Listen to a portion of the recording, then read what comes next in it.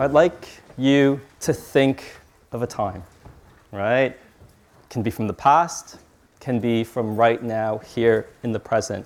So a time where you found yourself at a crossroads in your life, right? An important juncture where you perhaps had a really important decision to make, right? And potentially you have a split, right? In the sense that there could be one decision that was a very risky choice, right? But one that you're certainly interested in, and one that is perhaps a safer choice, right? The more rational choice, perhaps the more financially viable choice, right? So has everyone thought of that moment?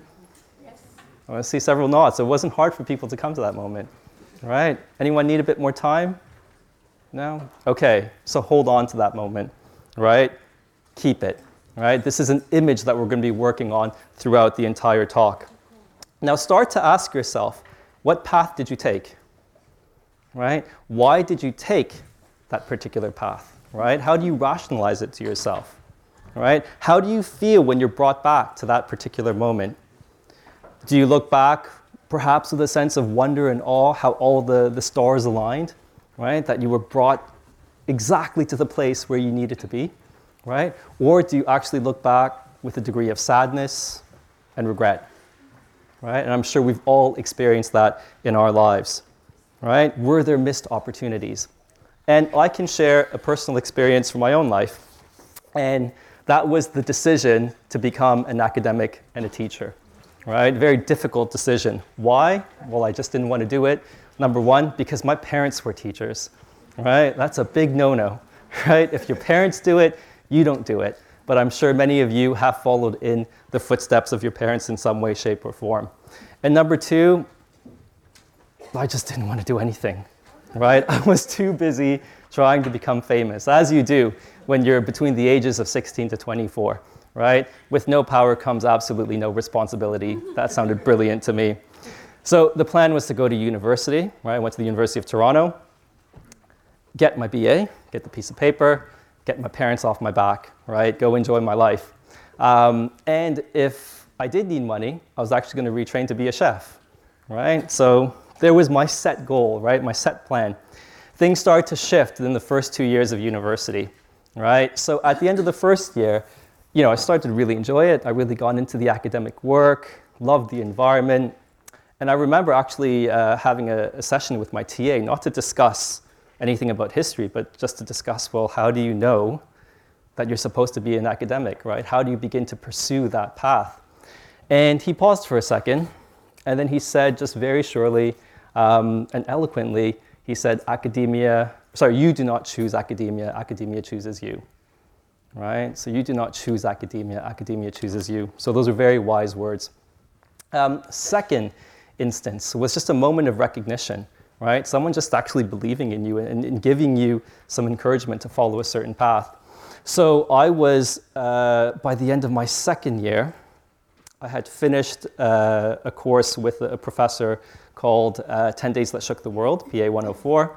I saw this professor at the end of second year in his office. I knocked on the door. I asked him, do you remember me? And oddly enough, he said, yes, I do remember you. And I asked him, give me a job. I almost demanded it, so give me a job. And he paused for a second, and he said, right, you come to my office next Wednesday, right? And there, from that moment, I became the youngest research assistant in the history department. We're working on things together, and there comes a point where he's reviewing my work one day, and just very flippantly, very nonchalantly, he said it as a matter of fact, if you don't do your PhD, what a waste that would be, right? So that just moment of recognition of someone saying, listen, there's something you can do here. And that completely changed everything for me, right? So that brings me to this point, right? I'm on the precipice, right? I'm on the edge of something. A decision has to be made, right? What compels me to jump, right? And what I'm suggesting to you today, right, is an important part of the individuation process is to take that leap. And there's the crucial point, right? Making the decision to follow through on that point, right? To become an academic, to truly devote myself to my study meant sacrificing a lot of things. Sacrificing time with friends, right? A very close-knit group of friends. Socializing, drinking, right? Everyone likes a drink here now and then. But also not necessarily giving up music, that was a part of it, but giving up the dreams I had associated with music, right? That had become interconnected with that. So when that doubt crept in, I realized, you know what, it's time to stop. I can't pursue this. The dreams I had associated with something else might be achievable through another means. And I quit my band at the time, which is a big thing, because it was the first band where I actually started making money, right? I wasn't losing money. I wasn't playing to 2 people in the crowd, right? There were at least 20 people, so I was making money. And off to the library I went, right? There's that. Now, does that mean I'm individuated? Hell no, right? Look at me. Do I look individuated to you? Right? Absolutely not, right? For Jung, individuation is a lifelong process, and if anything, it's not something that you can achieve within your lifetime. So the first thing, what this talk is not about, it's not about me giving you the steps to the individuation process. How do I become individuated, right? Absolutely not. More than anything else, right, the talk is about how you might benefit, right, or the utility of using Jung's idea of individuation as a framework for your own psychological development, of understanding your life trajectory. But I also want to think critically about the concept as well, right, and that's the kind of academic in me. This means asking some very difficult questions about individuation. Number one, is it an elitist project, right? Is it only for the few and not for all, right? Is it this kind of heroic, singular endeavor that many people describe it as being, right? And third, is it actually possible today, right? Because if you look at Jung's definition of individuation, it has a particular context, right? It's steeped in romantic philosophy, right? It meant being able to escape to nature, right? To just kind of turn yourself off, right? And be one with your surroundings. Is that actually really possible in our highly technological world, right? Are we ever that disconnected? So, some important questions to ask. By the end of the talk, you'll have sufficient information at your disposal to come to your own conclusions. That's the hope, at least. Right. Anyone know who drew this picture, by the way? Fantastic. Well done. Okay. So, there's the summary of today's lecture. Right. C.G. Jung, 1875 to 1961, a Swiss psychiatrist and founder of analytical psychology. And that's it for the biographical details. Now, a few general words about the development of the personality and how this is understood in Jung psychology. Arguably, Jung psychology is a psychology of the whole life, right? Now, many Jungians, perhaps uncritical and informed Jungians, would say that Freud strictly only focused on childhood, right? Poor Freud. Right? Then again, he said a lot of bad things about Jung as well. I think it's a misrepresentation of Freud, but he does emphasize these stages of psychosexual development that range from birth, childhood, to adolescence, right? So there's certainly a focus in Freud on that key stage. And central to this is the resolution of the Oedipus complex, right? Where the desire or the yearning for the affections of the mother actually leads the child into conflict with the father. And what actually needs to occur, right, is that we eventually, as a son, I would need to identify with the values of my father, right, and to identify with his values, because that ultimately leads to socialization, right? If I'm able to identify with the values and the rules of my father, that means I'm able to identify and follow the rules of a larger father, i.e. society itself, right? For Jung, however, yes, it's important to look to the past, right, and how that affects the present, but equally it's important to look at right now, right, and the recent past more than anything. What are the stages or the events that have led to a particular issue that presents itself, right? And more than anything else, where are you going, right? Where do you think you're going, right? And is there a mismatch between where you think you're going and where you actually need to be? Right? And this in Jung is, well, the general Greek term for it is telos, teleology, right? This sense of looking towards where you're actually heading. We can also look to Jung's distinction between the first and second half of life to see how he envisioned individuation as an entire life process. So usually when we think of individuation, we think of wholeness, right? Being complete, right? But in the first half of life, it is definitely not about being complete, being psychologically balanced, et cetera, et cetera. If anything, in the first half of life, your job is actually to be not in balance, right? To be one-sided, to work on developing what Jung would call your superior function, and to develop a strong ego that engages in the world, which then becomes the foundation or strong enough container for you to deal and engage with the unconscious in the second half of life. So, for Jung, the big crucial point is 35, right? That's a bit scary for me. and for my own personal reasons, I would say that 35 really isn't the mid-age point now, because I need it not to be 35, to be honest, right? If anything, if we're in prolonged education, if we change careers, 35 could be 40 now, right? So if you're at 35, you're not over the hill yet, okay? So thank goodness for that. What do you do up until the point of 35 for Jung? You go get an education, right? You build a career. You establish a name for yourself, right? You plant your foot, your flag in the world in some way, shape, or form. You settle down, right? Probably not in London, right? Because the prices are astronomical, all right? You settle down, you buy a house, you settle down with a significant other, maybe you start a family, right? These are the concerns, the responsibilities of adulthood. Now, what happens when you hit 35, right? So after the one day after your 35th birthday, you're in trouble, right? Because things are supposed to completely shift after that day. Obviously, things are much more fluid than that. But you begin to concern yourself with larger existential questions, right? You start to realize, wow, my life is not infinite, it's finite, right? If anything, I've got roughly 100 years, right? 100 years to define myself and make a difference, right? So is material gain all that matters, right? Is there a life after this one? And you can see how in the pursuit of these questions, one may turn to more spiritual means or endeavors when looking for that potential meaning in life. So what happens in the second half of life is you're actually less concerned about what society wants from you, what it expects of you, and you're more concerned about what you want for yourself, right? So there's an internal voice, right? An internal yearning that you're actually speaking towards. Now, this is a very kind of simplistic division, first half, second half. Even with the Jungian, within the Jungian world, there's degrees, right, or different models. So if you look at Erich Neumann, a very classical Jungian, in the origins and history of consciousness, he actually breaks up this development into 3 stages. Wow, a bit more complex, right, where he symbolizes the first stage as symbolized by the mother, then the father, and then the individual. And then within the lifespan, there are 2 crisis points, right? One when you're transitioning between the mother to the father, and then one where you're transitioning between the father to the individual. All right. Everyone okay so far? Okay, excellent. How do we define individuation?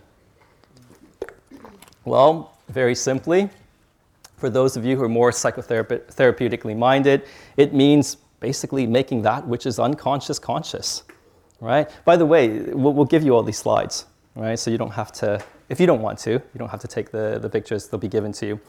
Making that which is unconscious conscious, and thereby expanding the personality, right? Achieving greater degrees of consciousness, of self-awareness, right? In terms of psychological types, anyone familiar with Jung's psychological types? Show of hands. Okay, fantastic, excellent. You could frame individuation in terms of psychological types and really begin to see the interconnectedness of Jung's thinking, right? So you know that we have an attitude that is our kind of main go-to, either introversion or extroversion, which is then complemented by one of our only superior function, right? And that could either be thinking, feeling, intuition, or sensation. Individuation actually means then being able to activate, right, or to work on your auxiliary function, your second function, your tertiary function, but most importantly, your inferior function, right? That which is the complete opposite to you. Because in the inferior function, you will begin to find the gap, right? The doorway that's been left open, i.e. the doorway to the unconscious, right? What else do we think about very generally when we think about individuation? Fulfilling and realizing your innate potential, right? Very interesting idea. We'll expand on that. Now, an actual definition from Collected Works, Volume 7. This is from The Relations Between the Ego and the Unconscious, the second edition, 1934. So Jung writes, individuation means becoming a single, homogeneous being, and insofar as individuality embraces our innermost last and incomparable uniqueness, it also implies becoming one's own self. We could therefore translate individuation as coming to selfhood or self-realization. Now, very interestingly, James Hillman. Everyone hear of James Hillman? Right? American Jungian. Had a lot of issues, actually, with Jung's theory of individuation. I mean, first and foremost, he critiqued Jung, or this theory, in saying that it's another myth that we just live by, right? And it becomes stagnant to a certain extent. And if anything, if we're looking at individuation as a structure, it actually doesn't reflect reality, where life is plural, fluid, changing all the time. Right? So more than anything, it's imposing a stricture and a structure rather than reflecting the complexity of life. But in his book, The Soul's Code, he gives a very interesting example, right? He calls it the acorn theory. And really, the acorn theory is another way to say individuation, in my estimation. So what happens when you plant an acorn and you cultivate it, right? Don't answer that, because the answer is right here. Right? An acorn turns into a mighty oak tree, right? Now, like all trees, it has the qualities of treeness, right? You have some roots here, trunk, some branches, leaves, foliage, etc., right? But no two oak trees are ever the same, right? Every oak tree will have something that is unique about it. So extend that to this idea of individuation. There may be a pattern to what individuation looks like, but how that is experienced and lived is unique to each and every individual. No path towards individuation will ever look the same when you look at them in detail, although they may share structural and thematic similarities, right? So one thing that we actually all share in this room today is that we're all conducting an experiment, right? We are conducting an experiment on how to live a full and integral human life, right? That's the kind of general sense of interconnectedness, the general pattern, if you will, but how we live that truth, right? How we go about conducting this experiment and what we achieve, that will be different. Just as the destiny of the oak tree is already inscribed in the acorn, so the greatest version of you is already written within you, right? That's a very nice, romantic thought. Right? Your greatest potential is already inscribed in you. And your job in life is actually to heed that call and to actualize and realize that fullest potential. Right? If you don't, well, shame on you. Right? Shame on you, all of you. No, because not only have you robbed yourself of the greatest version of who you are, you've actually robbed society, right, of your greatest contribution to its development and its proliferation. Right? Now that's actually a very interesting point, and something I'm going to come back to throughout this lecture, that when we're thinking about individuation, it implies a relationship with the social, right, with society itself. And usually when we think of individuation, it's, this is an often neglected aspect of the definition. So individuation is not about you, right? And this is from Psychological Types, 1921 in German, 1923 in English. Individuation is a process of differentiation, having for its goal the development of the individual personality. Since the individual is not only a single entity, but also, by his very existence, presupposes a collective relationship, the process of individuation does not lead to isolation, but to an intenser and more universal collective solidarity. Right? Okay, so let's just kind of keep that in mind. What this relationship to the social looks like, to society, we'll come back to that throughout the course of this lecture. Now, what does developing the personality involve? Right? What does individuation actually look like? Well, first and foremost, it means opening yourself up to the unpredictability and the existence of the unconscious. right? We need to accept that we're actually not the masters in our own house. That for every conscious decision we make, we have to realize that there might be something unconscious, right? A deep and dynamic unconscious that shapes our decision making and actually shapes who we are. So if we're always thinking, right, that choice was mine alone, right? We're not necessarily looking at how our emotions might have factored into that particular course of action, and equally how what we did might reflect a pattern of interacting from a previous relationship, right? That we're not really aware about. So the past is still intervening in the present in some way, shape, or form, right? So acknowledging the unconscious also means that we need to be willing to heed how the unconscious wishes to speak to us, right? Of how it aims to communicate with us. This is usually through dreams, right? Fantasies, daydreams, slips of the tongue, and also synchronicities, right? So what is a synchronicity? Anyone know what a synchronicity is? Save the shovel. Yes. A causal event. Yes, an acausal patterning of events, basically where an inner reality is met by a physical manifestation of that reality almost simultaneously, right? So you're almost being hit over the head twice. There's something internal, psychological within you, you're thinking about it, and lo and behold, all of a sudden, as you're thinking about it, boom, right? There's an object or some kind of transpiring events that will bring that psychological reality to the forefront even more so, right? We'll come back to synchronicities. Now, sometimes embedded within dreams are signals that one's life trajectory is not as it should be, or that a new possibility awaits if only the individual would recognize and heed what the unconscious may be showing him or her. Equally, through your dreams, there might be warning signs that are coming, right? That you're actually not on the correct path. And one example I love giving is of one of Jung's patients who dreams of a train, right? So he's running. This guy's running, needing to catch the train desperately, and he's already, he's always being stopped in some way, shape, or form. He gets to the train station, he sees that he's missed the train, right? It's actually leaving. But he realizes that train is actually running on a huge S-curve, right? And that's actually moving quite fast. So what he realizes is that once the train hits the first corner, what's going to happen?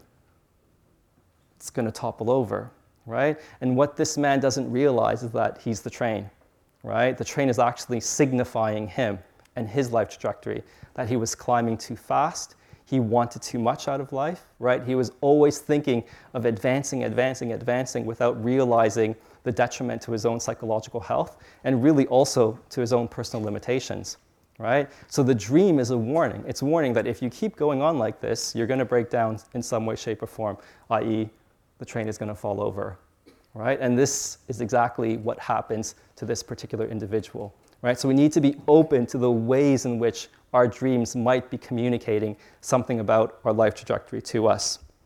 And also, many of us want control over our lives. Like I wanted control over my life, right? Go to university, finish, be a chef, eat lots of food, party, right? Whatever the dream was back then. But your best laid plans may not work out the way you think they will, or as they should, but it's exactly what you might need at that particular time. And that's very tough to let go of, isn't it? Right? That you think, yes, I've got it all planned out, and then you say to yourself, I didn't expect that happening. And then you've got to deal with it, right? So there has to be a certain flexibility in how we live our lives, especially when we're dealing with this idea of a deep and dynamic unconscious, right? This also means accepting that rationality isn't the only way we can come to making a decision, right? I don't want to necessarily say irrationality because there's some negative connotations to irrationality. Oh, that just means stupidity, right? It's not necessarily the right way to do things. You might find it more helpful to frame it as irrationality or non-rationality, right? That our simple, small minds are just too stupid to see the larger logic of the unconscious and how things are being patterned out, right? So we may think it's actually illogical, right, irrational, but actually it's just completely rational, right? We're just not able to quite see it yet. Now, what else does individuation entail? Isolation. Ooh, isolation. right? Very difficult one. Jung gives us a great example in Memories, Dreams, Reflections. And this in particular is his confrontation with the unconscious. And this occurs after his break with Freud and, in more general terms, his break with the psychoanalytic movement. Now, up until this point, he was consumed by the concerns of the first half of life, right? What was he doing at that time? He was establishing a name for himself, right, via his contribution to the psychoanalytic movement. He was the first president of the IPA, the International Psychoanalytical Association. Freud gave him tons of admin and editorial duties, right, as part of it, and he hated it, right, and he was bad at it, right? We need to kind of get this illusion of Jung out of our head that he was brilliant at everything, right, everything he touched. No, he was a horrible administrator, right, absolutely horrible. So, editorial duties, traveling, he was writing, lecturing, right, very busy man, all in the pursuit of his goals, right? The goals of the first half of life. It doesn't mean that during his confrontation with the unconscious that he stopped doing these things in some way, shape, or form. He obviously continued. But when he had that drop, right, that delving into his unconscious, it was really a period of internal journeying, right? Of looking inwards. And to facilitate this, you know, what do you need to do? Just leave me alone. Right? You need to isolate yourself, right? You have to give yourself the right environment or container in which this process actually develops. So in 2017, I was actually fortunate enough to meet Andreas Jung, right? Andreas Jung is the grandson of C.G. Jung, and I was lucky enough to be at the family home before they turned the bottom floor into a museum. And he conveyed to me the fact that whenever the grandchildren visited Jung at his home, they were under strict instruction never to bother him, right? You might see him working in the corner there. Do not approach, right? You do not approach until you're beckoned, right? Or until he's ready. And I think, if anything, that just signals the isolation, right? The incubation, the container that he was building for himself while this kind of psychological process of thinking, feeling, etc., was actually occurring in him. Right? Now, isolation for Jung also meant that he had to give himself time and permission to play, right? And equally, give yourself time and permission to play. When he was delving into the unconscious, this very difficult period, he begins to play childhood games that he hasn't played for years, right? He begins to play with stones again. He shapes stones, he draws, he sails, he writes, right? He explores the unconscious in written form in the black books, which are then transferred, right, into text and image to what we now know as the Red Book, right? So it's a period of deep introspection and mourning, right? That's really important. He's mourning a loss as well, because by this point, he had lost everything, at least professionally, that he had worked for, right? And this was made all the more difficult because he actually took a risk to back Freud and the psychoanalytic movement. Because before this, he was actually, you know, a pretty well-known psychiatrist working at one of the most important psychiatric institutions in the world at that time, which was the Bergholzli Mental Institution, right? So isolation is a necessary part of individuation. And it can be very hard for us to spend time with ourselves and with our own thoughts, right? And what Jung is saying is that one actually needs to be okay with oneself. Right? You need to be able to face that within yourself, to ask difficult questions of yourself, but also to ask whether your values align with those of the collective, right? Because usually there is a mismatch between what you feel is right and what the collective feels is right. So, let's give you a quick example. How many of you, show of hands, work for an organization, a mid-sized to a large organization? Whew. Yeah, tough one. Sorry about that. You might enjoy it, actually. Don't know that. So, a typical scenario, you're at your meeting, right, with your manager, and everyone is just laughing at your manager's jokes. Oh, Jim, Jessica, oh, ho, ho, ho, ho, that's so funny. That's brilliant. Tell me again. All right. Makes me sick a little bit, but anyways. Right, so you're at this particular meeting. Now, in the midst of all this kind of, you know, jovial interaction, the manager says, this is the new plan. This is the course of action we're actually taking. And everyone is dutifully just jotting things down. Yes, yes, yes, must do this, right? These are the action points involved. Who's going to be doing this? Delegating the work. And you might be the only one in the room who actually starts thinking for a second, hold the phone, right? What is actually going on here, right? Do I really think this is the right thing to do, right? And a conflict actually might begin to emerge. Now, you might not raise your hand and say completely, I disagree with you, you're all idiots, we're not doing this, right? Because you have to preserve yourself to a certain extent. But you might actually begin to raise your hand and say, listen, can we just talk about this first? Right? Before we decide on this particular course of action, can't we just open a space for discussion, right? And what usually happens, everyone just gives you the evil eye. Yo, God, you again, all right? And you're literally scapegoated. You've become the black sheep of the group. Why? Because you just had the strength, right, or of character that you just wanted to say something to stop this herd mentality and this momentum going in a certain direction.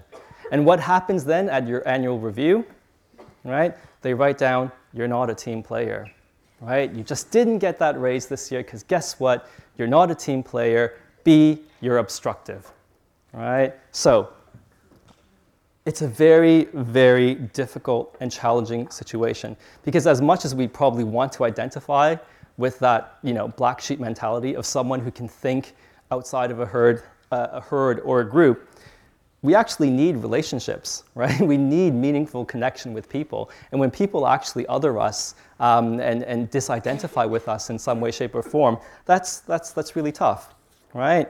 So we need to be recognized and valued for what we actually bring to the table. We then might start asking very difficult questions of ourselves. Should I just shut my mouth, right? Next time something comes along, should I just shut my mouth? Should I go along with it and just tell me, or just do, what Jim and Jessica tells me to do, right? Just be part of the team. Am I weird for questioning a particular motive or a particular course of action? And maybe that course of action is completely against your moral principles and values, right? But then do you just do it, right? To squash this feeling, if you will, so that you can maintain your position and standing in the company and ultimately to realize the goals of the first half of life. Right, which is what Jung is actually telling you to do, right? So it's a tough one to call. It's one that has to be assessed by a case-by-case basis, right? The last thing I want to hear, read on the news on Tuesday, there's been an influx of resignations in the Greater London area, and they're all connected because they all went to the weekend university talk on Sunday, right? That's a disaster for me, right? But the point here is that isolation of stepping outside the herd mentality is part of the individuation process, right? We cannot shy away from these moments of introspection as we challenge convention and work hard to divest ourselves of a herd mentality. And that example I gave you is really implied in this next point, right? Fidelity to the law of one's own being, right? Be true to what your values are and unapologetically maintain your own personal integrity perhaps in an industry or an environment where integrity is actually in decline, right? I'll give you a great example of it. It's Jerry Maguire, right? People might think, wow, he's going to give us a really artsy foreign film to think about and go watch. No, go watch Jerry Maguire, right? What does Jerry Maguire actually do? Does anyone remember if you've seen the film? What's that? What film? Jerry Maguire? Yes. Yes, that's part of it. You complete me, right? Some great one-liners from Jerry Maguire. So basically what he does, he works at a really prestigious agency, a sports agency, and he comes to realize that, wow, we're not really treating our athletes very well. How do we change this? We have fewer athletes, we make less money, but we build stronger relationships with our athletes, with the people we're working with. Right? And everyone's applauding him, right? On the persona side of it, on the face of it, and then he gets fired. Right? There you go, Jerry Maguire in Individuation. You never thought you'd hear it, right?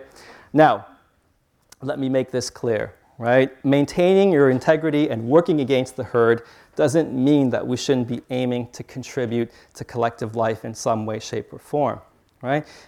And Jung really says a lot about this, avoiding individualism, right? What is individualism? Individualism is the pursuit of individual rather than common or collective goals or interests, right? You could understand it as egoism. You can understand it as a severe form of narcissism, right? That ultimately what people are seeking are their own self-interests, right? So it's almost an abnormal degree of selfishness.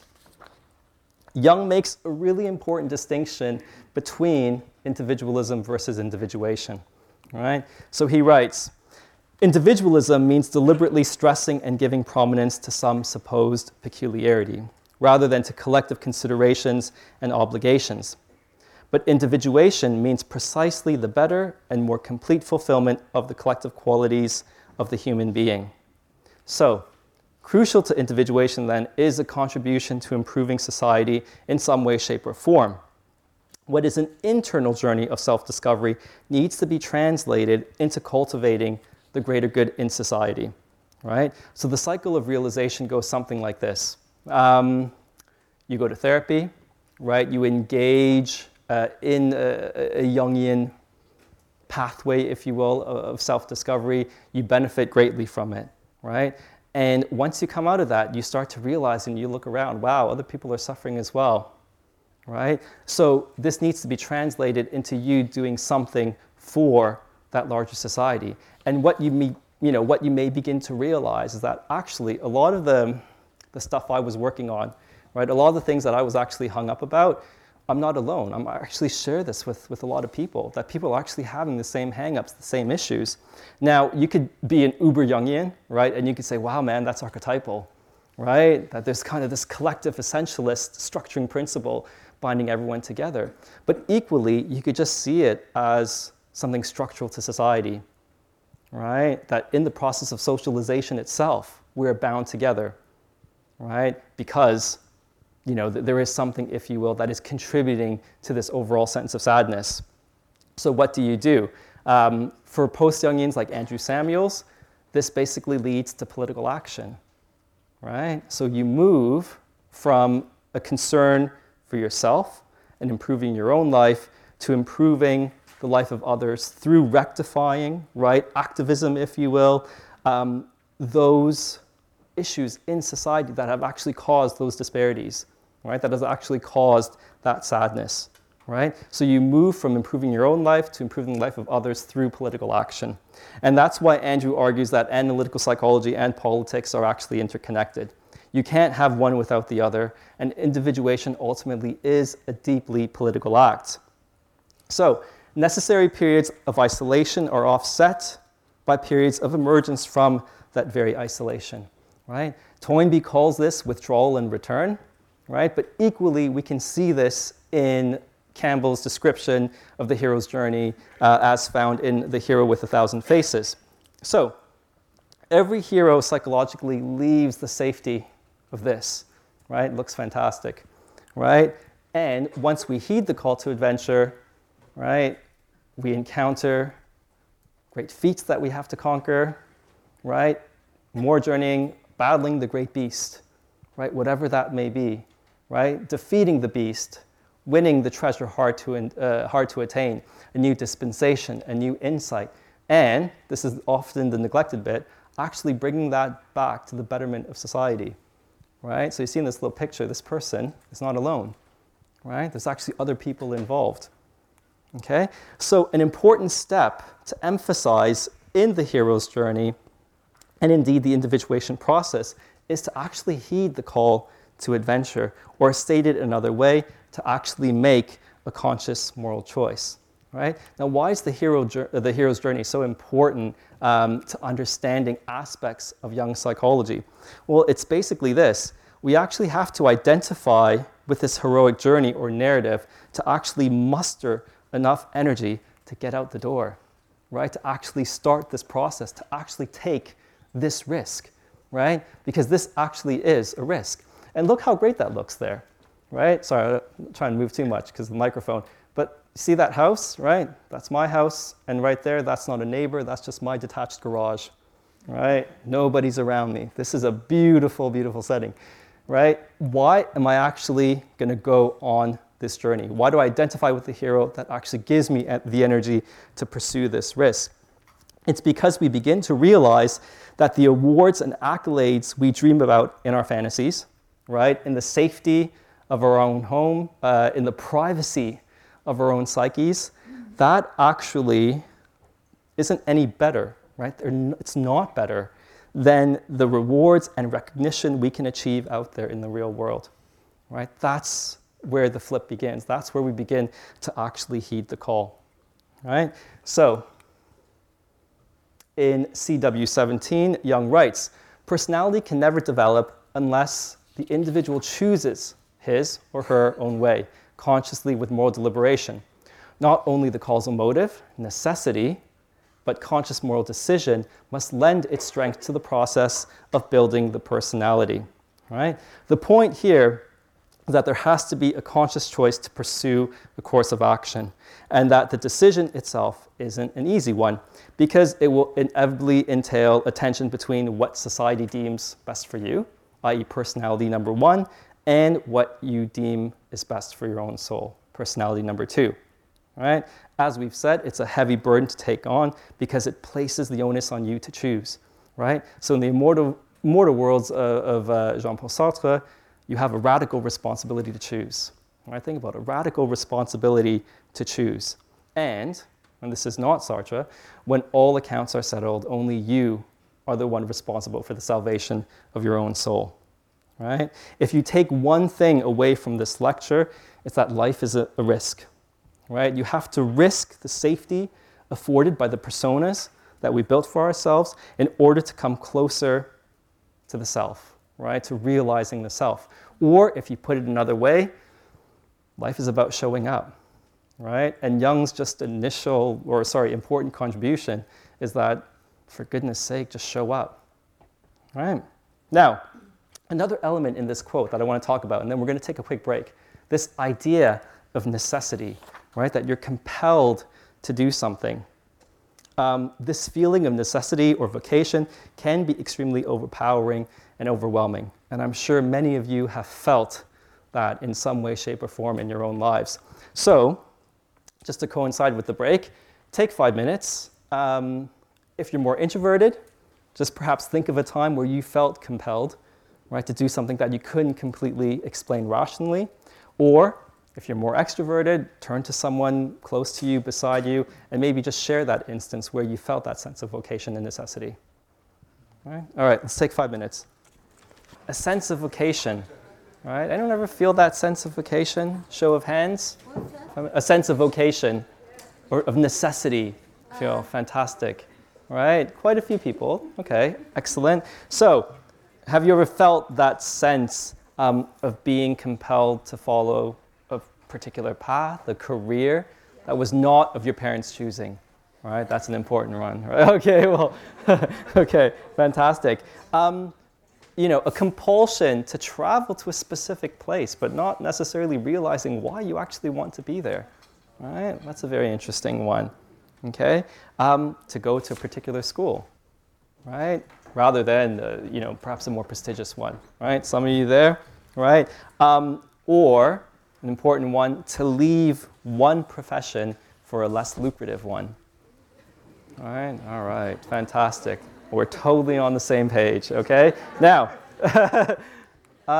vocation is an irrational factor that calls an individual to emancipate himself or herself from the herd and from well-worn paths. And again, this doesn't mean a perpetual break with society, but actually to reimagine how we engage with society, or to re-engage with society in a different way that doesn't contravene with the necessities of your soul, right? I.e., that which you need to nourish the specificity of your own individuality.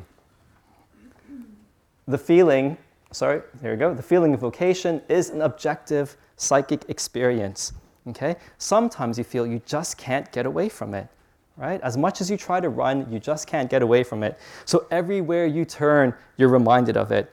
And during these periods, you're more likely to experience what Jung would call synchronicities, i.e., like we've said before, hints from both the inner and the outer world working in unison, right? Conspiring, if you will, to bring you to a particular point or to make a certain point more poignant to you, right? That a course of action needs to be taken, right? So, for example, right, let's take the example of needing to change professions, of feeling the compulsion to change professions.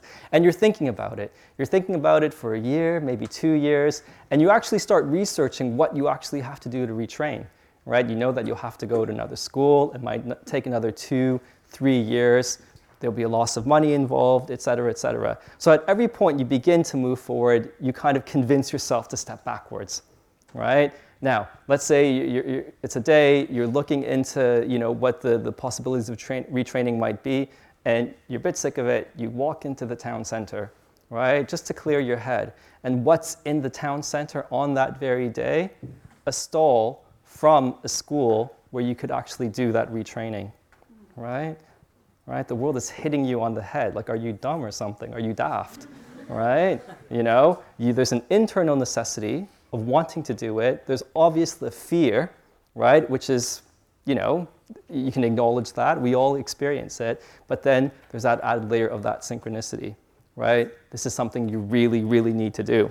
Now, let's say that you're retraining to be a social worker, right? A very noble profession, and that currently you're a corporate lawyer, which is potentially a very noble profession, right? Now, depending, all right, depending on where you're standing, you might actually say, well, actually, that social work position is fantastic. That's where we should put our value. But if you kind of just think what your knee-jerk reaction might be, right, I would probably bet and say that many would go towards or say that more value is placed on that position as a corporate lawyer. Why? You're just making more money, right? You're making the bills, man. You're making the coin, right? You can pay for things, right? You can have luxury, et cetera, et cetera, et cetera. But what Jung's description of individuation reminds us, and what it's telling us to focus on, is not necessarily what others might deem is a success or what is successful, but what you deem a success to be. And as we said, it's easier said than done. We have to take into consideration the demands of the first half of life. Yet, equally, if we keep rejecting the call, right? If you keep getting hit multiple times over the head, right, with this call to adventure, then Jung is saying neurosis, sickness, psychological imbalance actually stems from not heeding the call to this particular journey, right? If you're always making the rational choice or the conventional choice, then for Jung, a symptom actually might arise, right? Or it could take the form of a series of very vivid dreams and perhaps even a sudden proneness to accidents at work, right? Something is, tripping you up quite a bit. So this acts as a signal that the psyche itself is not in balance and that one is actually not following a course of action that best reflects your talents and the requirements of what you actually need, right, to foster your own individuality. There are, however, some important dangers, or inherent dangers, I would say, to thinking of your life in this way, right? It's all not, roses when you're thinking of individuation, and I want to kind of turn to that now. Right? So as we've said, let's just start off where we've left off, this idea or feeling of vocation, right? Now, we said it's really difficult to follow one's own truth. It can lead to alienation, to ridicule as well, and it's not an easy process, and it becomes really easy to idealize it, right? And let's not do that, right? It is definitely difficult. It takes a lot of work, right? A lot of sacrifice and a lot of self-reflection is actually involved. And sometimes we just can't get there because of the sacrifice involved, right? You might have children to take care of, right? That job is a steady paycheck. You just can't do that, right? So we have to actually respect and honor that as well. Individuation, right, means facing things about yourself that you may not want to face and opening yourself up to the challenges that others wouldn't dare confront. And these challenges might be framed in terms of Jung's description of the personified archetypes that you meet along the way or along the path of individuation. So that includes acknowledging shadow, right? The persona, the mask that we fall in love with and how we deal with the world, and really the bridge to the archetypal self, the anima, or animus, the image of alterity within, right? Now, there's also a real potential for inflation, right? Some people just love being individuated, right? They love it. They love it, and you can see it, right? They just love the sense of arrogance, right? The sense of pride, the sense of superiority, right? And that can actually lead people to treat people not very well, actually, right? And what's their excuse? They treat someone like garbage and say, oh, I'm getting in touch with my shadow right now, right? It's just part of the process. No, man, you're just being a jerk. Stop it, right? So some people actually use it as an excuse. Now, Jung would say that some inflation is actually required, right? It's a necessary part of the process, but at some point you need to disidentify with that, because ultimately, if we keep going with it, then individuation just becomes a tagline, right? It becomes another persona, right? It becomes another mask that we put on to engage with the world, right? Something that we just put on and wear. Now, second big point, is individuation an elitist project? Right? Now, Jung does describe a natural process of individuation, right? That, we enter into this world, we may not frame it as individuation, but life happens, we progress through important key markers and stages, right, in our development. But usually, individuation is achieved in the context of Jungian therapy, right, of Jungian analysis. So, a caveat before I begin this. I'm going to give you a very exaggerated example, right? But I'm doing this to actually make a point, right? Which then forms a foundation, if you will, of further discussion and critical thinking, all right? So, how much does individuation cost, all right? How much does therapy actually cost? Now, a few things about my numbers and estimates here.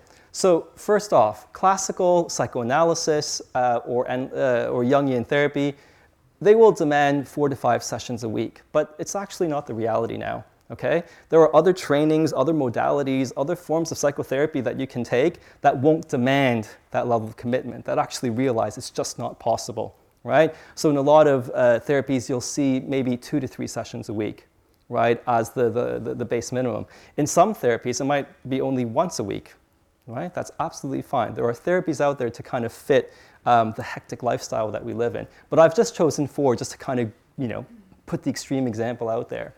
50 quid a session. I know of good friends and colleagues who charge more. I know of good friends and colleagues who charge less, right? Who are also therapists, by the way. I'm not a therapist. But if we look at that 50, it's just kind of a baseline estimate. And it's really important to note, too, that many therapists will actually offer a sliding scale of fees. All right? So what that basically means is that you're, let's say, not earning a great wage right now, or that you're a student, right? What you negotiate with your therapist is that, okay, I'm at this time of life. Right now, 25 is the amount that we agree on. But once your financial situation begins to improve, 50 is my fee, right? So just to let you know, a caveat, there is that kind of flexibility, right? But again, I'm giving you an extreme example, right? £50 per session, 4 sessions a week, that's already £200 additional, right, that we're looking for per week, right? Yeah, potentially, or you have to have enough disposable income, right? So 200 per week times 4 weeks in a month, roughly, that's £800 per month, right? If we look to the entire year, I've given you 49 weeks. How did I come to that number? 52 weeks in a year, 1 week for Christmas. Give your therapist a break for 2 weeks, 49 weeks in a year, all right? 49 times 200, £9,800 per year, okay? Now, some people may think it's, affordable, some people less affordable, but I think the point here is that it's not an insignificant amount of money, okay? It's a considerable financial investment. I do not have £9,800 in my pocket right now, although I wish I did, okay? So we can all agree it's not chump change, all right? Now, some people might counter that and say, well, actually, Kevin, do we put a price tag on our mental health and our individual development? And that's actually a really important point. If people want to invest that money and have that money to invest in themselves, fantastic, right? I think and actually, to be fair, when people begin therapy and then issues of money actually come up, that resistance is actually a doorway into looking at the transference and countertransference. That money often becomes the excuse of not to continue therapy, and it actually might be hiding something else that's not about the money at all. Okay, so money is psychologically very, very powerful. But again, the reason why I'm doing this, right, is just to kind of expose perhaps some of the assumptions behind individuation that we're not actually looking at, right? Now, as one of our colleagues said here, is individuation only for those who are rich or for those with enough disposable income? Jung himself grew up poor, right? From a very poor peasant family. But how and when do his fortunes change? Yes, when he marries into the Rausenbach family, right? The second wealthiest family in Switzerland at the time, right? How did they make their money? They made their money through agricultural machinery in the first instance, and then making very smart business decisions and investments, right? And one investment they actually made was into, not that I have one, a Swiss watch, right? Swiss watches and timepieces. So when Jung is using that precision timepiece to conduct his word association tests, that's Emma's, right? That's from Emma's family, right? Now, take this one step further, right? Perhaps extreme for some people, but let's go there. Can we say that Jung's drop into the unconscious was made possible because of Emma's family's wealth, right? That he could do it because he could afford to do it, right? He still made his own money, right? He still went to see his therapies, but everything else, right, is ticking along in the background.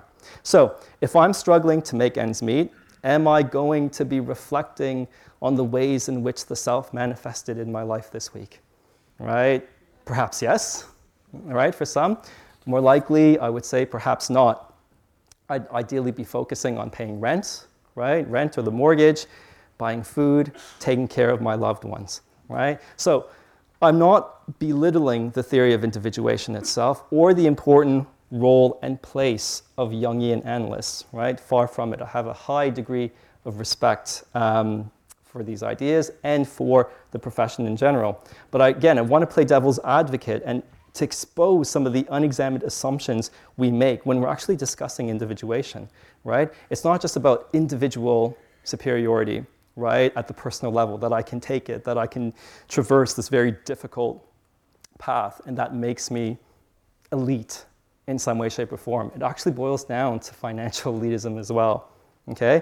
I also want to stress, by highlighting this example, is the importance of the mundane, right, and how we actually should knock the mundane, right? There's a really famous book written by a Jungian colleague named John Beebe, and it's called Integrity in Depth, right? But I would also say integrity in the mundane, right? What does individuation actually look like for each and every individual, right? So those mundane responsibilities, why can't that be individuation, right? Why does individuation have to have that sense of grandeur and those heroic qualities that we usually attribute to it, right? It's great for the ego, right? To think that we're actually doing something heroic all the time, but it's just not necessarily the case. And perhaps it's more about reframing the narrative and how we actually see it. So it's more about our ability to see the heroic in the mundane, right? And one thing I really want to hammer home today is that maybe just individuation is the everyday, right? It is the mundane, it is the ordinary, right? The process also, as I said, is highly subjective depending on the person, i.e. how each person lives out those core themes or steps that may be attributed to the individuation process. And really, I want to emphasize the importance of respecting and honoring that variance, right? So I'll give you an example. Someone suffers from agoraphobia, right? Fear of being in crowded spaces. And this person works really hard with a therapist, perhaps without a therapist, right? But with family, friends, with support. One day, that person is able to actually step into a market square, right? That's individuation for that person. Who are we to knock that? Who are we to say otherwise, right? So it's just again, to hammer home the point that what individuation looks like is going to be very different for people, and we actually need to respect that, right? So it doesn't have to be that grand gesture that will leave an imprint on the history of humanity, right? Now, third, Jung valorizes the individual over collectivity and submission to convention, and this is commendable, right? So it kind of goes something like this. You know, you are the maker of your destiny. By the sheer force of your personality, your tenacity, your will, you will be able to achieve great things if only you put your mind to it, right? See, believe, achieve, right? And in an ideal world, that sounds absolutely fantastic. It's very romantic, right? It sounds fantastic, but it might actually ignore the important role socialization plays in shaping our personalities and identities, right? Because let's be honest, everyone, we do not begin life on the same playing field. Exactly. Yeah, we do not, right? All these ideals about being able to achieve what you want, right, to reach your potential, it assumes that we're actually all equal. And I'm sorry, we're not. We do not begin on the same footing. And this is just intersectionality, right, of looking at gender, race, class, nationality, sexual orientation, ability, and disability. Okay? So that's really important factor to bring in. And I think any advancement in Jung's theory of individuation needs to kind of take this into account. Fourth, right, is individuation a singular, heroic endeavor, right? This is certainly part of the mythology, right? So in Memories, Dreams, Reflections, quote unquote, Jung's autobiography, it's not, right? But let's go with it because there are similar lines of thinking throughout his psychology. He writes this: "My life is a story of the self-realization of the unconscious. Everything in the unconscious seeks outward manifestation, and the personality too desires to evolve out of its unconscious conditions and to experience itself as a whole.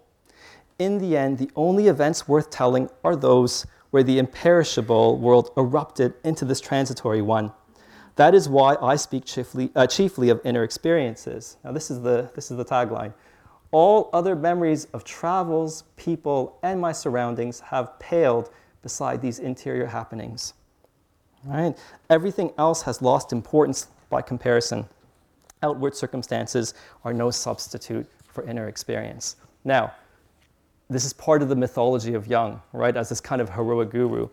Scholars like Alan C. Elms, Sonu Shamdasani, right, who's perhaps the most important Jungian historian alive today, they've really exposed that, you know, at the heart of this, even if you look at Memories, Dreams, Reflections, Jung had additional chapters about his relationships to other people, right, that they were meant to go in, but because of various editing and pressures, these were actually taken out, right? But the point to emphasize here, if we just go strictly on this quotation, right, where we're actually only seeing other people in terms of our own individual development, I mean, that's a pretty shitty thing to do, to be honest, right? Does it do justice to the extent to which Jung's own life was shaped by other people, right? The support his wife provided in light of Jung's infidelity, right?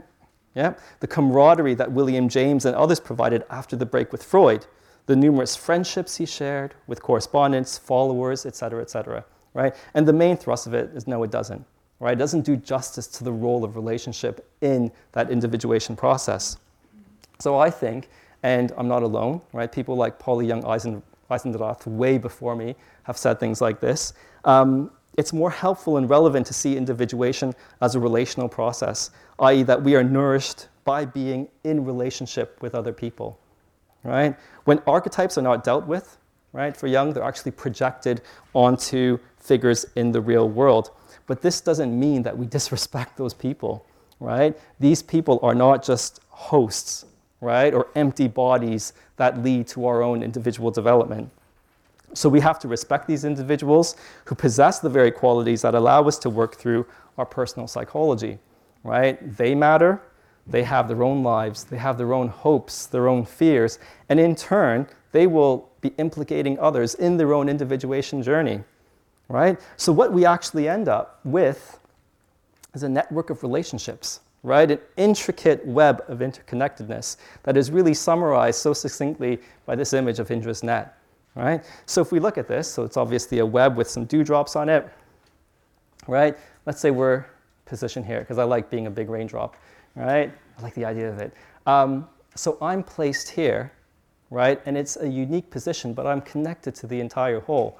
And if I look at this, right, where I'm positioned, actually my image is reflected in all others, right? And the reason why I'm unique is because I'm positioned here, but in this larger web of interconnectedness and relationship. And I think that's really a strong image of what individuation actually is in practice, right?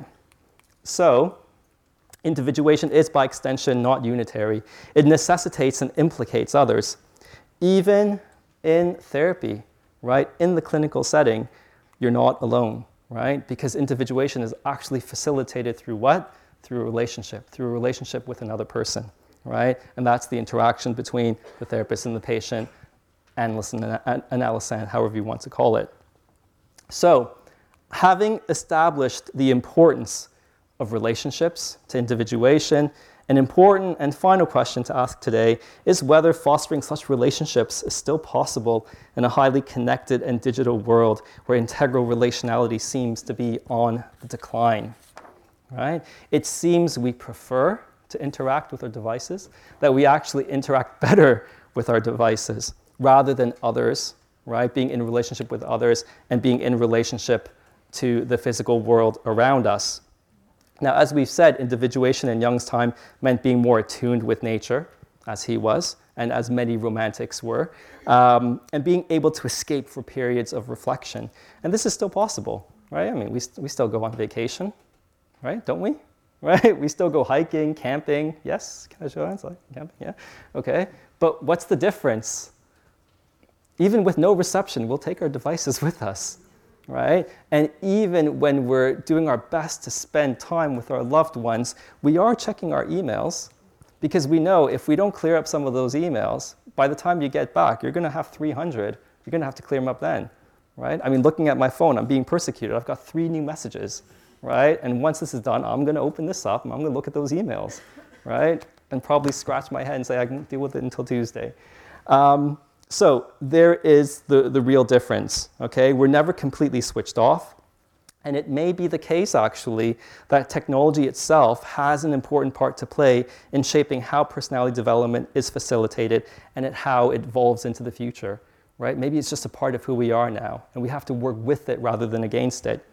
And an important point to note, it's not to say that technology, social networking, or virtual platforms are the enemy and that they don't actually foster greater relationship and people coming together. So if you take this event, for instance, right, a show of hands, how many people found out about this event either through social media or some other kind of virtual platform? Right? That's fantastic. Okay, a credit, right, to Niall and his team. How many people found out about this event through a flyer that was staple gunned to a billboard, right, or a post, or just a physical flyer even? Fantastic. Niall and your team, you've done your job, all right? You've got that staple gun, you're just out there putting on the street. Fantastic, okay? But that just proves a point, all right? That at its best, social media is very powerful, right? And it can be a platform that actually brings people together so that we can be in greater relationship and in discussion with each other, right? But are the developments in how we communicate, so via Twitter, Snapchat, right? I don't even know what Snapchat is, but the kids tell me it's important. Okay, emojis, likes, these very kind of simplistic ways to convey emotion, all right? Are these the most conducive for cultivating the level of depth and understanding that are so central to individuation? Right? To overcoming this overall sense of disenchantment and moral malaise that has been made all the more prevalent by the worst excesses of a neoliberal society, right? So in general, people are sad, right? People are sad because people don't come together, and we have a collective responsibility to do something about it. The digital worlds we've created are part of the problem and a reason why people aren't relating integrally to one another. Equally, however, these digital worlds can be part of the solution, but it's up to us to define the parameters of how this actually can be, right? How it's actually going to look. And this is my final thought. If one thing remains clear, Jung's theory of individuation is important now more than ever because of the very context in which we currently find ourselves. All right, thank you very much. Thank you.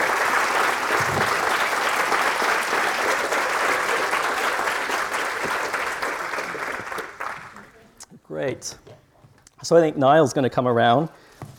Another Niall, right, is going to come around now with the microphone. I'm happy to answer any questions that you may have. Equally happy just to go home as well. But I'm here. I'm in relationship with you right now. Yes, sir.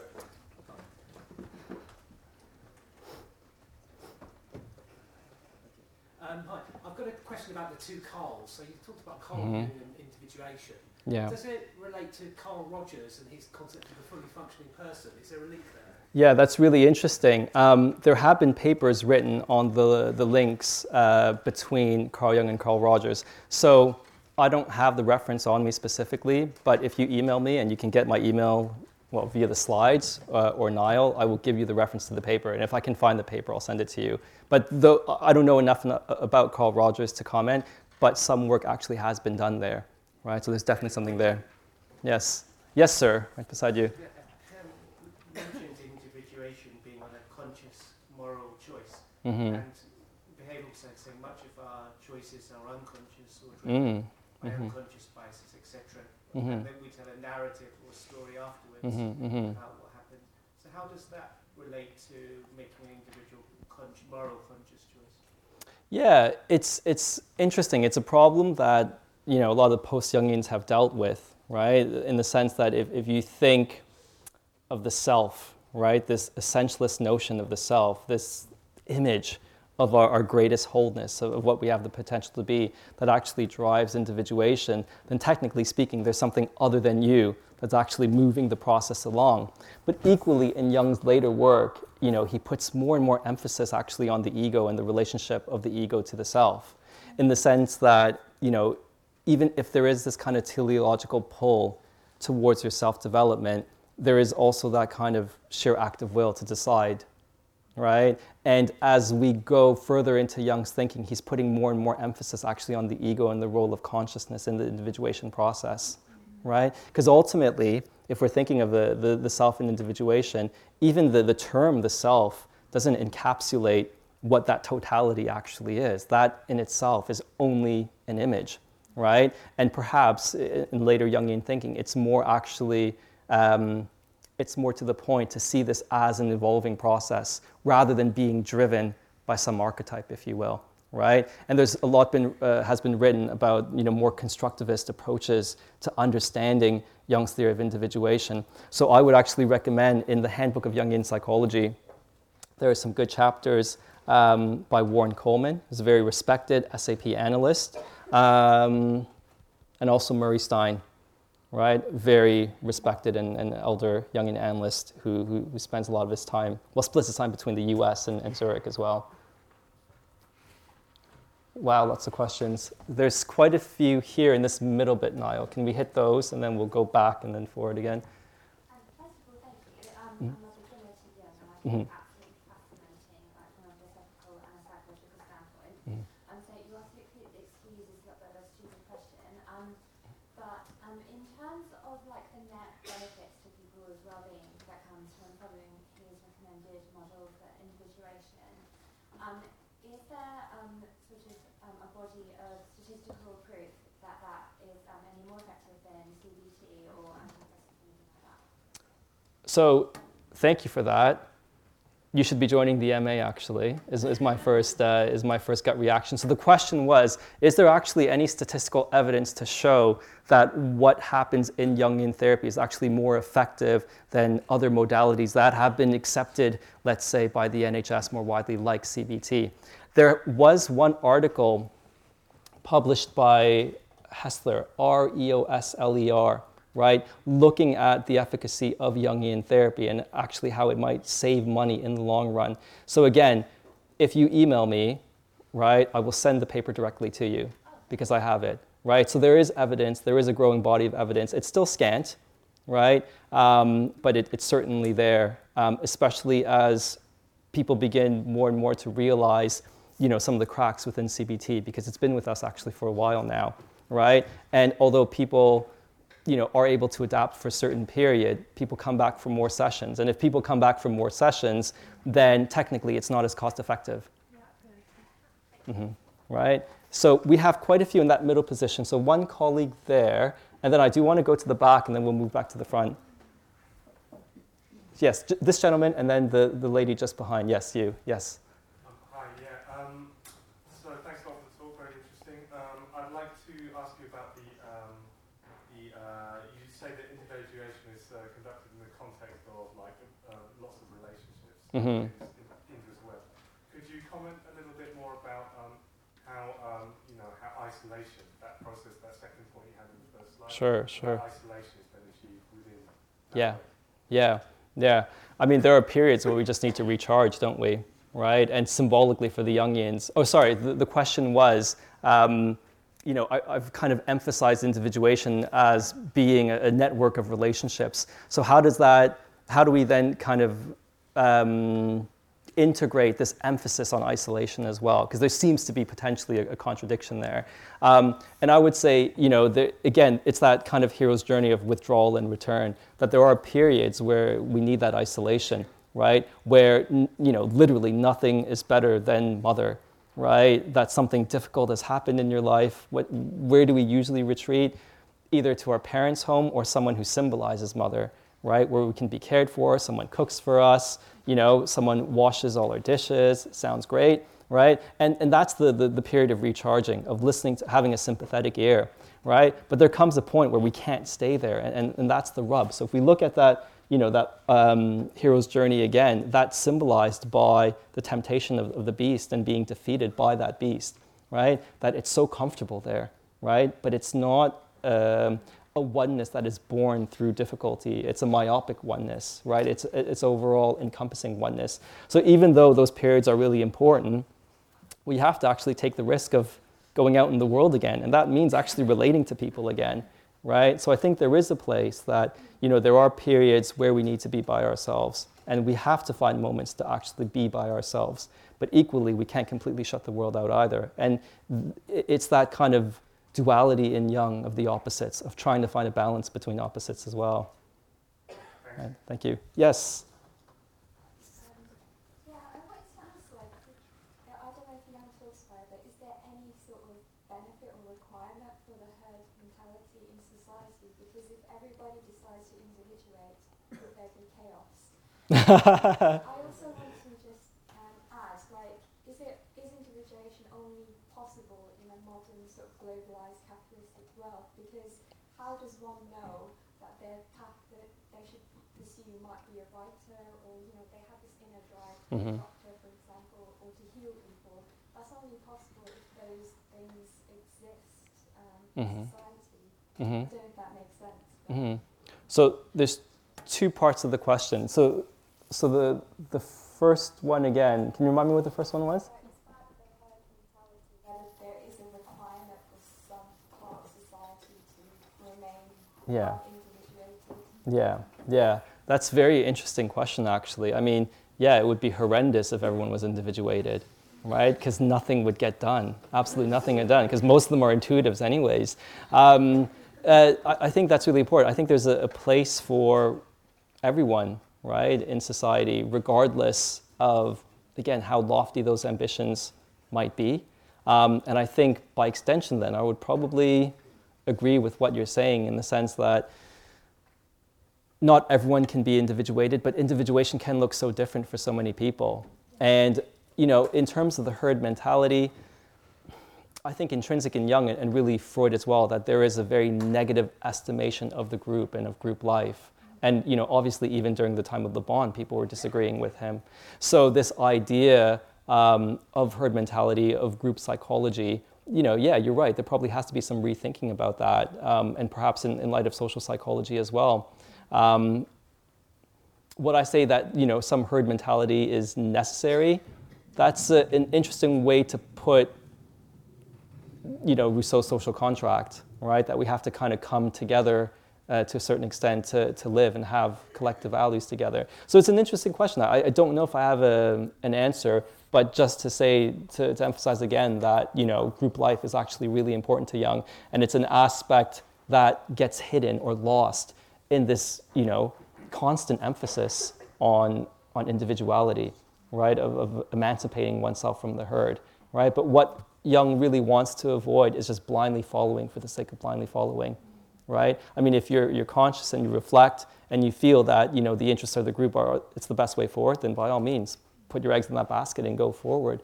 But it's that kind of lack of reflection that I think Jung is really, has a real issue with, right? And your second question? It's about whether individuation is only possible in a globalized, industrialized, capitalistic society, because Yeah. that's, how do you know that you want to Sure. pursue a certain goal if that goal doesn't exist? Sure. Yeah, I think that's a really good point. So the question is individuation only possible in a global network society where certain professions actually exist, right? So the answer to that is, it's a very interesting question. When Jung discusses individuation, he actually turns to religion and religious development quite a bit, right? And he looks to the deeds, the lives of religious leaders as a framework for individuation. So I think the answer to that is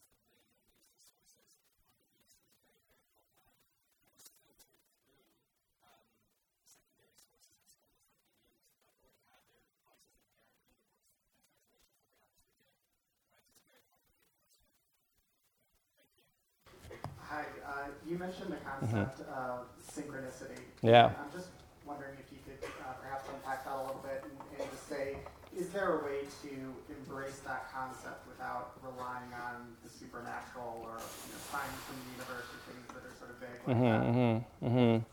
Yeah, how interesting. It's another talk in of itself. So, the question is just to elaborate on this idea of synchronicity and whether it necessarily entails the realm of the esoteric. Because I think if it entails the realm of the esoteric, and what you're saying there is that, people will just drop off because you don't have that kind of scientific validity. And initially, Jung was actually, at pains to link it to Rhine's parapsychological experiments, right? That, if someone is conducting an experiment, I'm looking, there's a barrier between, let's say, yourself and me, all right? You're looking at certain cards, you pull them out, right? And my job is to guess what shape it actually is, based on a certain number of shapes that are actually in the deck. And they found that initially, when I actually started the experiment, I was more engaged and excited about it. I wanted to see that connection. My hit total was actually quite significant. But as I got bored and I moved along, right, further into experiment, then the actual correlation became less and less. And the whole point of it is that, you're more prone to seeing synchronicities once you understand what a synchronicity actually is. And part of what Jung was saying was, as well, is that if you kind of look at just statistical averages, what's really important are the anomalies, right? It's not the things that actually prove the theory, it's the things that actually challenge it. And these are the things that we should be looking at. But also, when you look at those synchronicities, his argument was that they're still above the statistical level of chance, right? So they actually can't be completely ignored. And I think through synchronicity, and my colleague Broderick Main argues this, is that he was trying to redress and redefine what science actually is and what's permissible within the bounds of science. Saying a bit more about synchronicity, it's a really interesting subject. 3 main examples of a synchronicity. First example, literally the meeting of the inner and the outer, right? And he gives us this classic example, the scarab patient, right? And her real name is, because someone wrote a paper about it, it'll come back to me, right? But anyways, there's a patient, she comes to Jung, very intellectual, very smart, smarter than him in many ways, right? But every time they're in therapy, she makes an excuse to draw back. And for Jung, the only thing that will break her resistance is an irrational factor, right? i.e. something that will shake her out of this kind of adherence to rationality. So she's conveying a dream to Jung in therapy about a jewel being given to her, right? A scarab, right? It's a scarab. And as she was telling this dream, Jung tells us that a scarab flies into the room, right? A rosechafer, a beetle, the closest thing to a scarab in those parts of Switzerland. So Jung, right, grabs the beetle, right? Great eye-hand coordination, grabs the beetle, gives it to her and says, here's your scarab, right? Now, if you look at that symbolically, what that means is that this person needed a rebirth, right? She needed that irrational factor in order to progress, which is symbolized by that scarab. So the first definition of a synchronicity is literally the meeting of the inner and the outer, right? The second definition of synchronicity is the meeting of the inner and outer, I would say, across geographical boundaries, right? And that the meeting of inner and outer is still relatively simultaneous, right? So Jung gives the example of Swedenborg, right? Who's at a party, right? Far away from his hometown, and he sees these these fires raging in Stockholm, right? And as he's at this party, he enters this trance state and he's able to relay what's happening. And as news of what's happening comes in, he can see that he was basically on the ball, right? So it's a meeting in inner and outer, but this time there's the issue of geographical space, right? That our distinction of space actually collapses, right? The last one is basically precognition, right? That, you dream of something and literally it becomes true, right? So those are the three major definitions of synchronicity. There's 4 and 5 as well, right? But I won't get into 4 and 5 today, and we'll have to leave it for another time. Right. Thank you. Yes, our colleague there. Hi, thank you for the talk. It was really fascinating. Just a question regarding individuation and Jung's take in regards to consciousness. Mm-hmm. Do you think there is a conflict with individuation and Jung's take on, going out into the world and making your own conscious choices versus the neuroscience today that might suggest that we don't have free will or that there's determined actions at play? How would you argue as a post-Jungian in terms of making the argument for a Jungian take on that versus a very, very hard empiricist take on that? Yeah. You should join the MA as well, is my response. So the question was, how do we correlate or take into account, this kind of classical theory of individuation that I put forward and more complex developments in the field of neuroscience, right? And my response to that is people are doing it, but I'm definitely not one of them, right? So people like Greg Hoganson, several other colleagues, Joe Cambray, Gene Knox, all these individuals are concentrating on this specific area, right, of looking at analytical psychology and neuroscience. I'm sure you've heard of Mark Solms as well, right, more from the perspective of psychoanalysis. So if you send me an email, I will filter some papers your way. That's a great answer, isn't it, right? I don't know, but I know of the papers that know, and I will forward them to you. Yes, our colleagues here. You mentioned about inflation. Yes. Certain aspects Yeah. of individuation. How could you say more about that and say what your idea would be about how it's related to social media and how that affects it? Social media, that's interesting. So the question from my colleague here is about the role of inflation in the individuation process and how we might kind of connect that with social media. I'll take a stab at it. Inflation actually is necessary, right? Because you're working towards something. You have to be inflated. You have to have an ideal image of what you actually want to become. So, from my personal example, that professor who recognized me, he became my image of the self, right? Literally a father figure. And I had to have that initially, right? To want what he had, right? In many ways, in order to propel myself to get to that point. So there is that sense of inflation that I can do this. You know, I can be taking his position literally, like killing the father, right? Very Oedipal, actually. So there's that role of inflation. Where do we see inflation today? I mean, my knee-jerk reaction is actually to look at celebrity culture, right? And not necessarily what we take away from it, but our fascination with celebrity culture, because we look at these individuals as symbols of the self, right? Of things that we actually attain to.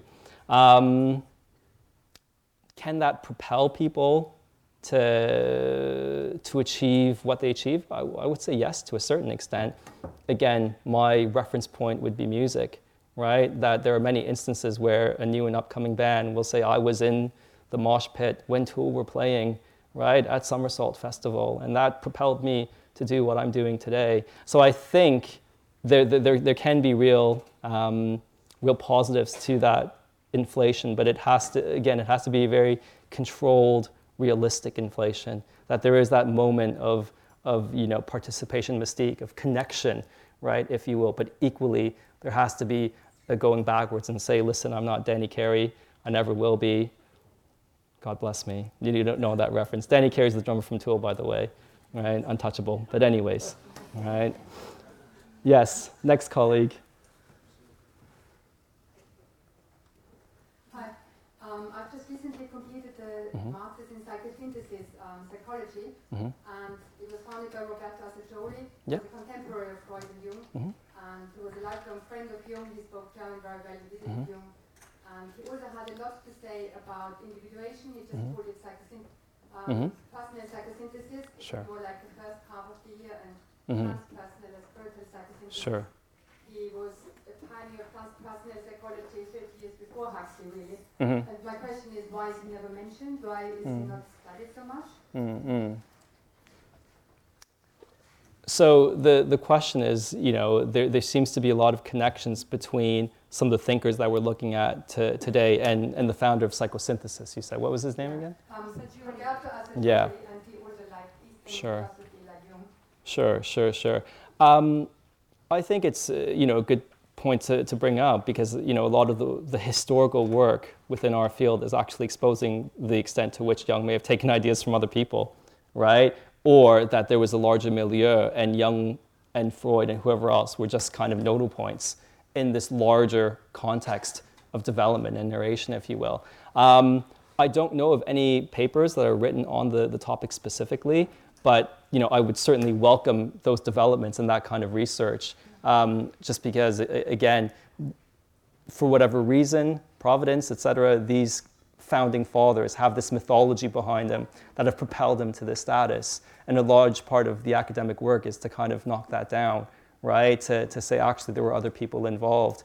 A large movement within the Jungian circles right now is to actually show the extent to which the women of analytical psychology contributed and developed Jung's thinking, and that literally he took ideas from other people without giving them due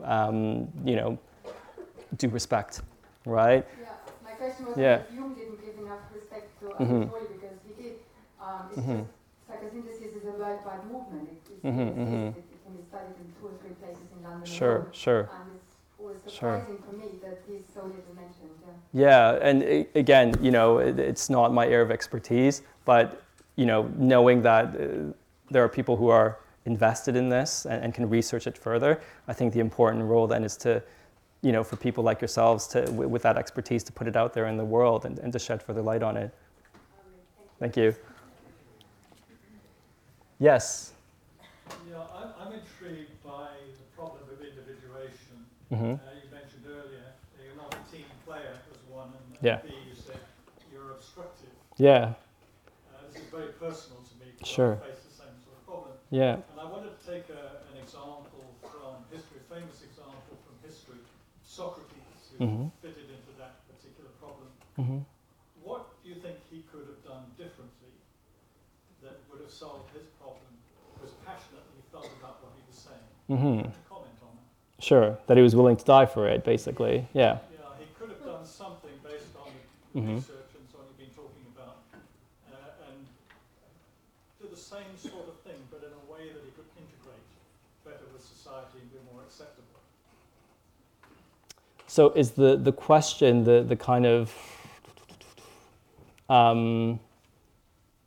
this thought experiment of how Socrates himself could have avoided his fate and the kind of principles that he stood for, right? It's a good question. I think people decide to do what they do, right? I mean, he obviously chose to drink that poison to make a point, right? Because it was the center of his philosophy, actually. Again, I'm not the expert. I do remember reading, quite a bit during my BA. And sometimes that kind of integrity and sacrifice is exactly what's called for. It's a very extreme example, but the contexts are different as well, right? What perhaps was the only way to make a significant point and to make a stand back then may look somewhat different than what it is now, right? It's hard to say how Socrates might have, reworked that fate, if you will, to equally get his message out there without losing his life. I'm just thinking what he might have done if he had a conversation with Jung, for instance, Right. and then did it. Yeah, interesting. I'm not sure what Jung would have said. Yeah, right. Thank you. Hi. Yes. I was just wondering about the cultural sensitivity of the Jungian theory. Like, for example, how would this individuation, how would it work in the context of collectivistic culture?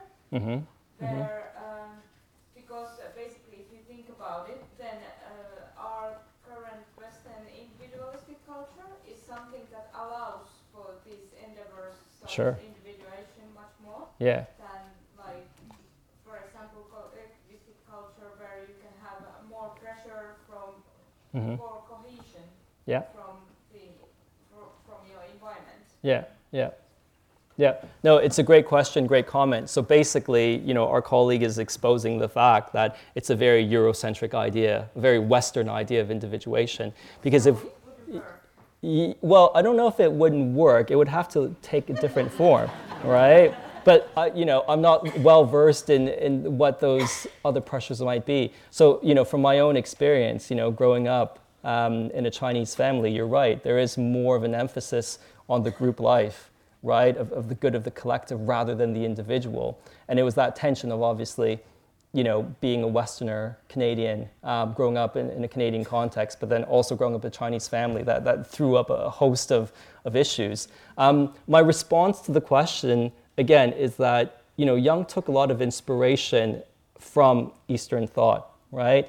Whether or not he did that responsibly is definitely up for question. So if you read people like J.J. Clark, he'll look at Jung's Orientalism, right? The Eurocentric nature and really the racist nature of his thinking in many ways, shape, or forms.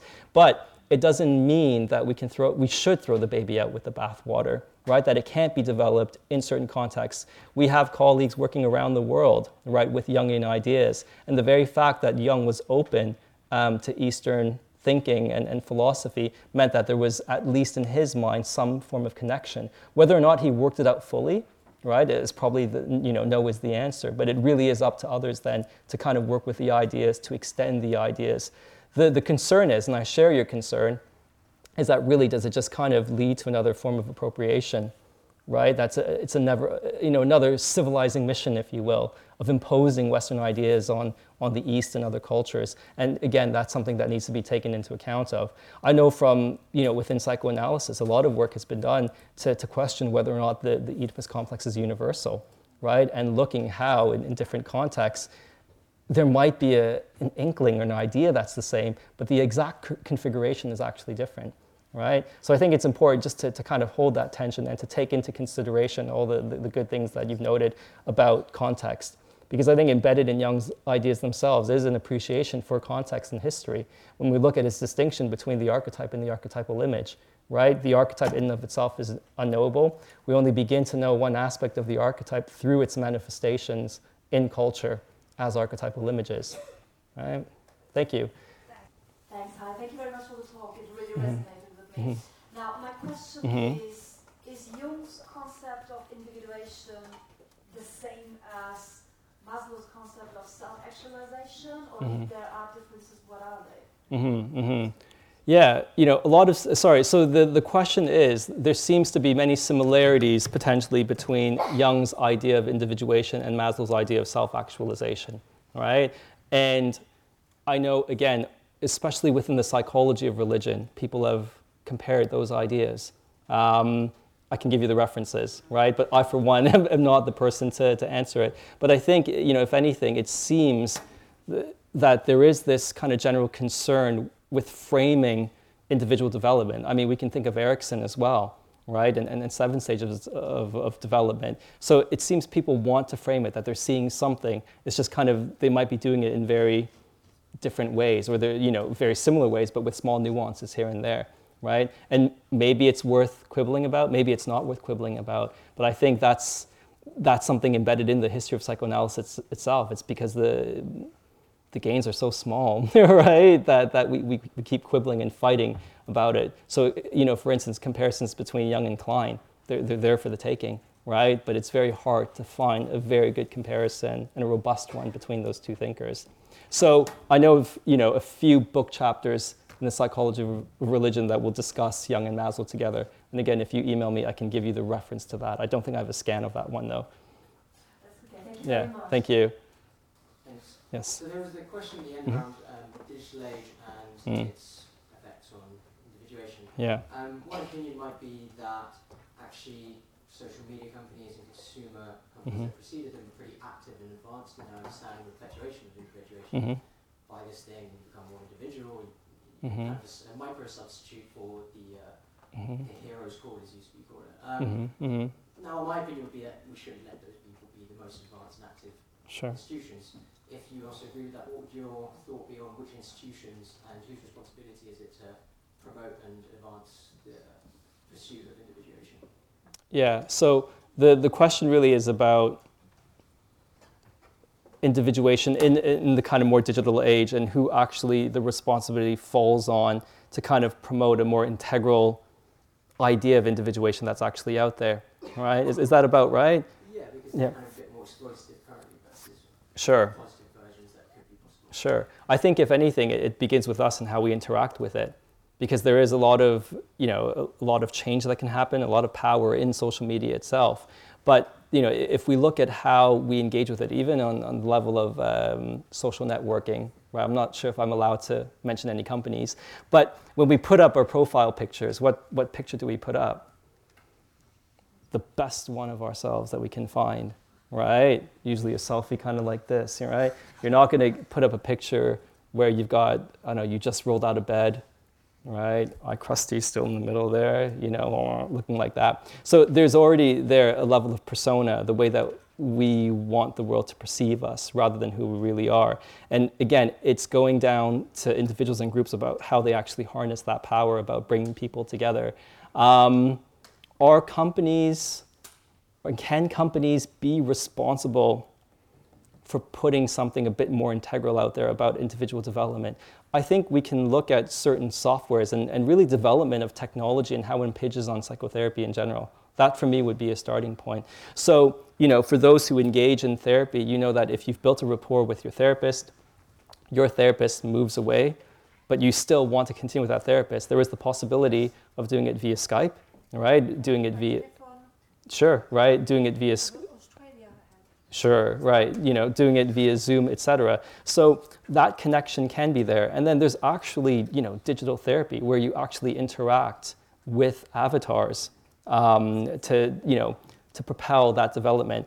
I'm a bit skeptical of that, but I'm definitely interested, right, in how that technology actually develops and how that integral psychotherapeutic relationship might be built. Right? So I think it's a small starting point. It's not the bigger starting point, the important question you're asking, but if it's going to start somewhere, I think it starts there actually, right? Of looking at how the digital age is changing what the therapeutic relationship actually looks like, right? Because there I think we are concerned with individual growth, mental health, and individual integrity. How we move on to the larger companies, Yeah, no idea. No idea. Hi, we started with the picture of the man and the idea of the crossroads and how sometimes you have to make choices and you might go left and you might go right. Yeah. And I know that Jung was inspired also by Nietzsche and his phrase, become what you are. Now, I'll bring it to your example. How do you know that you are becoming what you are rather than what you are not? Because when you make a choice and move forward, there is a part of yourself that you have to sort of abandon and leave behind. Yeah. For example, you left music behind. Yeah. And you became an academic. But how do you know that what you really are is the academic, the academician, and not the musician? So how do you recognize how to make the choice in the process of the individuation, and that you are like moving forward rather than taking a wrong step in the wrong direction, following your ego rather than the real unconscious? I don't know if I put it in. Yeah, crystal clear. So the question from our colleague is, how do you know that you following your own path, right, is actually the right path and the best path, right? That, you know, if anything, you could be following another delusion, right? And I think that's really important. My kind of cheeky knee-jerk reaction was to say I'm a better academic than I was a musician. And that's perhaps a good sign, right, that it was the right move. And usually, you know, Jung describes this process when you begin to take up another form of work, another vocation, it's like you become it's second nature. You just go with it, right? And the years that you may have lost, right, to developing it, you just gain it back instantly, right? It's like that kid in the arcade who plays Street Fighter, right? You've been practicing for 3 years, right? And this 13-year-old starts whipping your butt with the worst character possible, right? Then you know you're not on the right path, right? So I think it's about being realistic with yourself as well. I know that it's very easy to fall in love with the fantasy of yourself, right, of a fantasy of what you actually, you know, can become. But I think you have to be realistic about your own talents and your own goals. And individuation is actually about those difficult questions, right? You know, am I really going to achieve this if I'm just limited in terms of my own skill, right? So I think, you know, realizing the self and individuation is realizing what's achievable for you and taking into account and respecting, honoring your own limitations as well. It happens at the right time. Sure, yes. Let's get a few rounds of applause for that. All right, no, thank you, everyone. Thank you.